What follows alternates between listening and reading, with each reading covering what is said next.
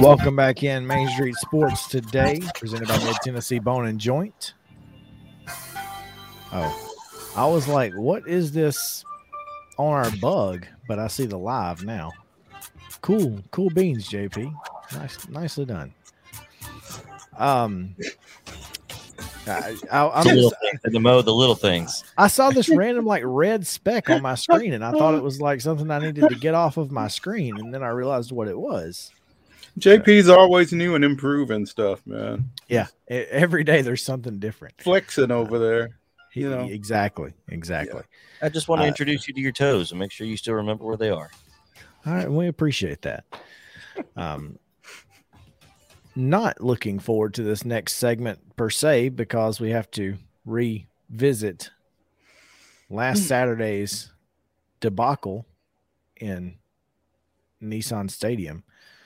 Of course, we kind of brought this on ourselves. We did.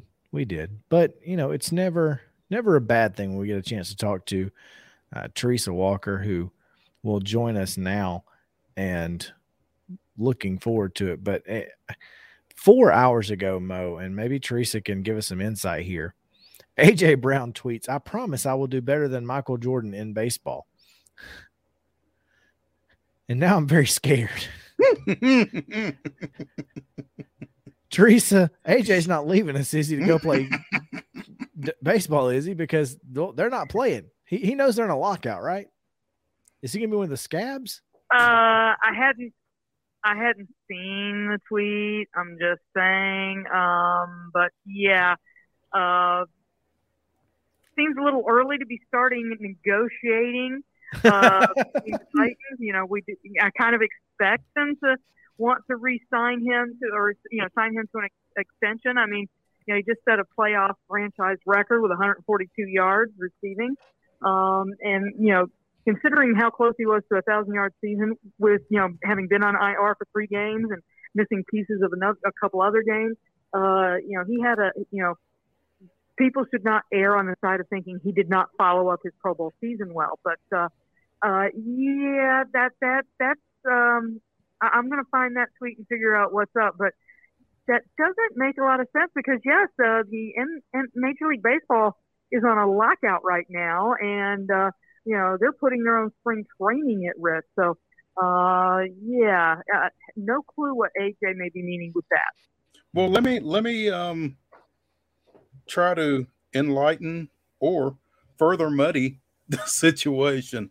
There is a website, Sportskeeda, sportskeeda.com, that has something up on this. AJ Brown makes his intentions clear about playing in MLB. He had a tweet. He retweeted a post about Bo Jackson, and he said, "Sometimes I think about playing both sports again. At Padres, all I need is a workout. I still got it." And so then I guess he followed up with his, "I promise I'll be better than Michael Jordan." But for those who may not know, apparently AJ was drafted by the Padres out of high school before he signed a football scholarship with Ole Miss. So could you imagine Manny and AJ Brown and Tatis and Ryan Weathers? Drafted in the 19th round of the 2016 draft out of Starkville High School in Starkville, Mississippi. Huh? Who knew? I'll just say this. Sometimes it's better to just stick with the sports that you've spent the last few years working on. And here's the thing: you better be able to hit the curve if you're going to try that, because we saw what happened to MJ when he tried that. In fact, I'm just working on something, and as a reminder, his baseball career went so swimmingly that on March 18th, 1995, that's when he announced with the facts that he was back in his primary sport. So, you better be able to hit the curve. And, I mean, with his skills, could he play baseball? I mean, he's an incredible athlete. Watching the way he tracks down the football, I could easily see him playing outfield or whatever he wanted to do. That said, he is rather poised for a big payday in the coming months from the Tennessee Titans. No doubt. I think, though, working in his favor, Teresa, is he's only 24. He'll be 25 in June. I mean, if you're really wanting to entertain this possibility, I mean, he's not as far removed from having played at the high school level as Jordan was when he undertook his second career. So, I wouldn't discount it. Like you said, he's a heck of an athlete. And maybe he's just trying to gain a little negotiation leverage, like we said. So, but it's intriguing. And look, Mo and Chris, I'll say this: looking at the tweet that he responded to, which was from the great account Super 70 Sports, I'm just gonna say that maybe he saw a tweet and tweeted a couple of things. And we're already in the season for football, at least with this team, of trying to divine the tea leaves and tweets to, pull something out of the woodwork. I mean, until, I'm not going to say there's no smoke there. That's my guess at this point. They call it the silly season, right, Teresa? Yes.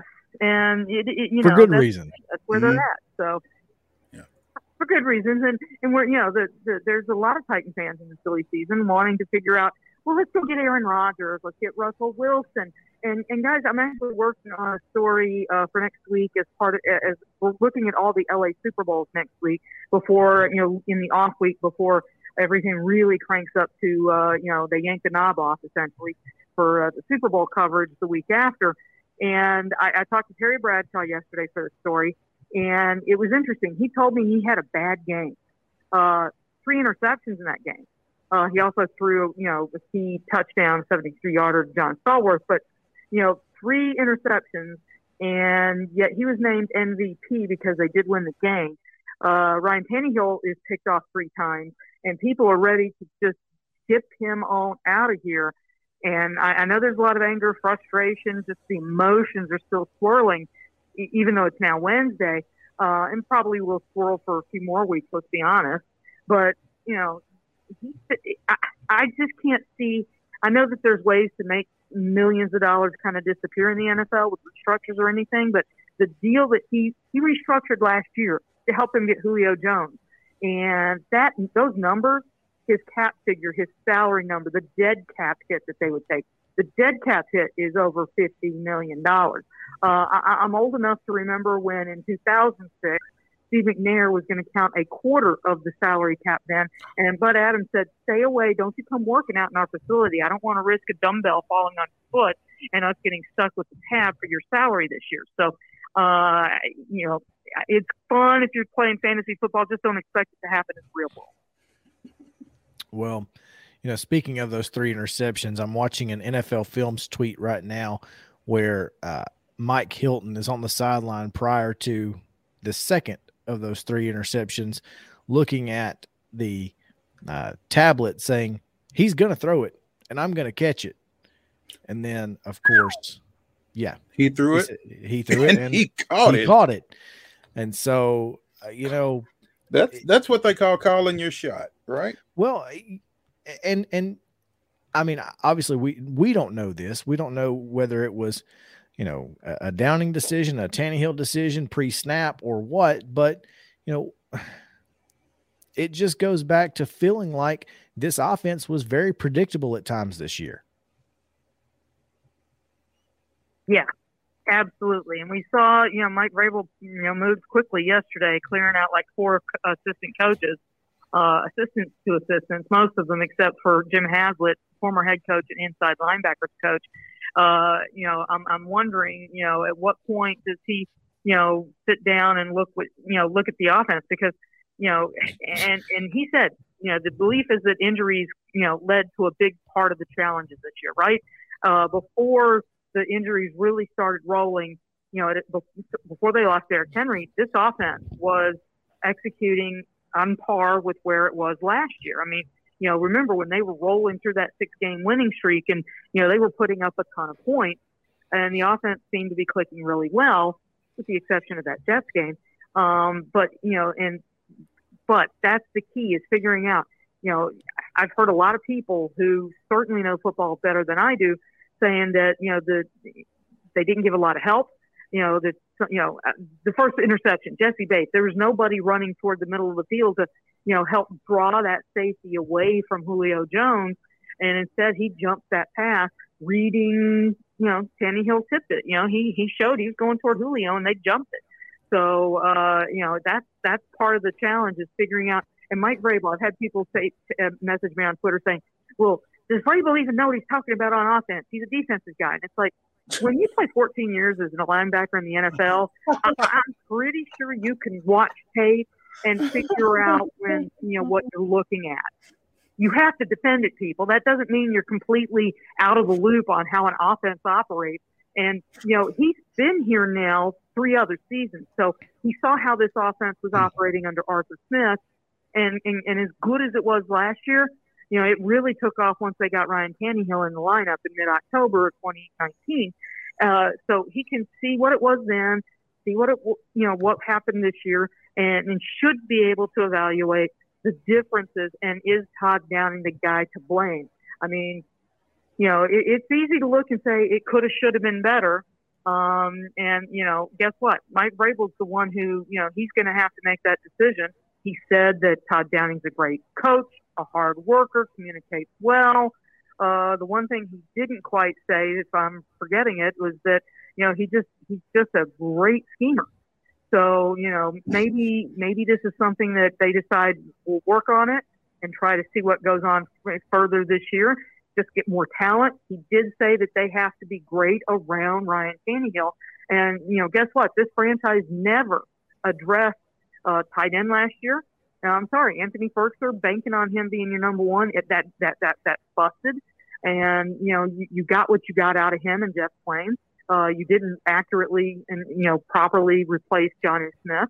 And then on the receiving core guys, when Julio and A.J. Brown were on IR, and then the other injuries, Marcus Johnson, they were stuck, starting an undrafted receiver out of Indiana, Nick Westbrook-Akina, and promoting a guy from the practice squad and Cody Hollister to start in New England.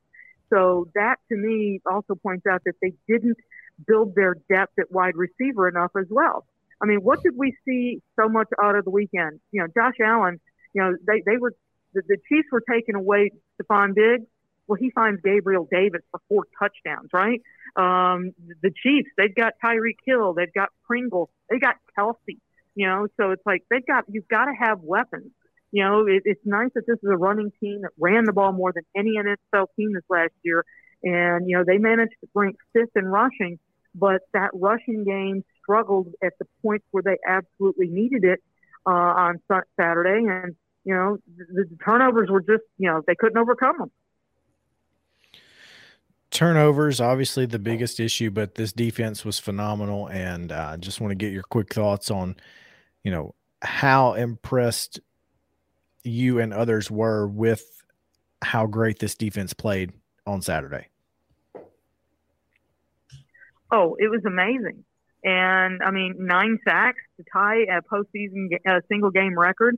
Jeffrey Simmons, 3 sacks. This is a guy that if he's not Pro Bowl next year, all pro. He was second team all pro. I think he was tied with Chris Jones with 10 votes. But Kevin Byard, Christian Fulton will have another season to build and improve on his year. You hopefully get Caleb Farley back. A year ago, it was kind of like, well, wait a minute, what are you doing with Jayon Brown and Rashaan Evans? Remember, they didn't pick up Rashaan Evans' 5th-year option. And now what they've got is David Long steps up and just grabs one of the starting positions on the inside at linebacker. And then, you pick up Zach Cunningham off waivers. So, they upgraded that part of the area. The biggest question on defense this offseason is going to be, can they re-sign Harold Landry coming off a career-high 12 sacks? And, he's now going to the Pro Bowl as an injury replacement for Joey Bosa. So, that price tag is going to be pricey. So, and I think there's like 31 players that are going to be hitting free agency for this franchise. So, John Robinson and his staff are going to be very busy. No question there. No question. They are going to have a lot of discussions to over the next few weeks and getting ready for the draft as well. So looking forward to it. Teresa Walker, AP Tennessee sports editor. Sad we couldn't get too much into the Preds today, but we will certainly do that later this week with Pete Weber. But they are looking really good right now. So at least there's, some positives in your world, Teresa. Oh, absolutely. The Memphis Grizzlies have the third best record in the NBA. Ja Morant probably going to be named an all-star. I mean, it'd be stunning at this point. And then lastly, my world is looking good. 2 weeks from tomorrow, I leave for LA to help cover the Super Bowl. Well, LA should be fun. It might be a home game. That'd be interesting. So, Teresa, we appreciate your time as always. Thank you. It will be what? It will be what? The most fun you've ever had covering a football game? Is that what you said? No? Okay. Teresa Walker is awesome. We appreciate her every time we can get her. She is simply the best. We have Wild and Wacky coming up, Mo, which means I get to give you the weirdest and wildest stories that I can come up with. And we get to laugh about them and talk about how ridiculous people in the world are. So I'm looking forward to a Florida man entry. So. I'm not sure if we've got a Texas woman, which may be worse. Oh, okay. So, yeah, you're going to want to stick around for this one. I will. That's Wild and Wacky Wednesday on Main Street Sports Today. We'll be right back after this.